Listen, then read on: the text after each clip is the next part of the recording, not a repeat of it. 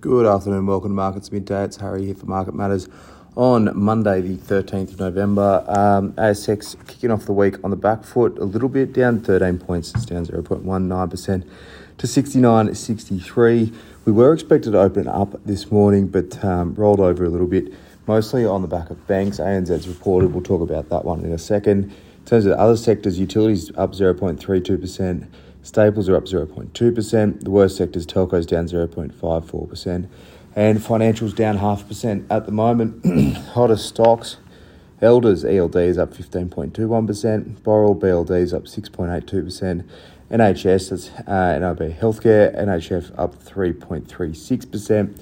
Weaker stocks, TPG, Telecom, TPG is down 10.18%. Charles Mining, CHN is down 5.2%. And Weebit, Nano, WBT, that is down 3.87%. So plenty of news, stock-specific news out today. We've had a couple of full-year results and a couple of announcements coming through. ANZ being the major one, it's down 3.61% at the moment. Their full-year 23 results are out. Cash profit up 14% to 7.4 billion, was slightly short of expectations, and that was really propped up by bad debt charge helping out that one. Provision releases were better than expected.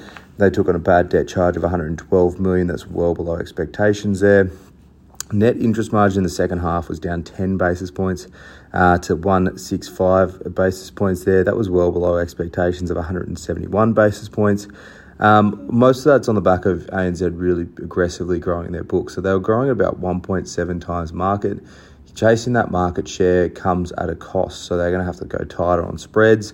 They're giving mortgages out at lower rates than peers. They're giving deposit rates out at better rates than peers as well. So the deposit mix was a bit of a pressure on earnings and their NIMs there. Non-interest income was okay. Their dividend was a slight beat, but missed on franking. So 94-cent div was only partially franked. The market expected an 81-cent dividend. If you add it all up, you gross up the franking on both of those, they get about the same number. So it looks like a beat on dividend, but in our view, it's probably more in line. Costs were in line there as well. Not much in the way of guidance, but ANZ, it's in a pretty decent spot. It's got a really strong capital position. They're waiting on this Suncorp deal, whether they can get that one moving forward again on the back of ACCC's issues. If they can, that will be a tick. If they can't, there'll be a lot of money coming back to shareholders, which could also be a tick there. So interesting position for ANZ. They'll want to do a bit better on NIMs moving forward. I guess that's probably their main concern at the moment. Have a look at Elders, ELD, it's up 15.21%. FY23 results were slightly ahead of market. EBIT 171 million was about a 2% beat, but it was still down 26%.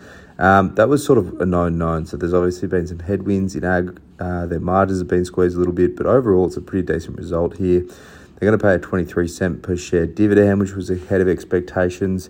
These headwinds are expected to continue, but they're working on what they can. So they're improving their cost base, their margins to help prop up earnings.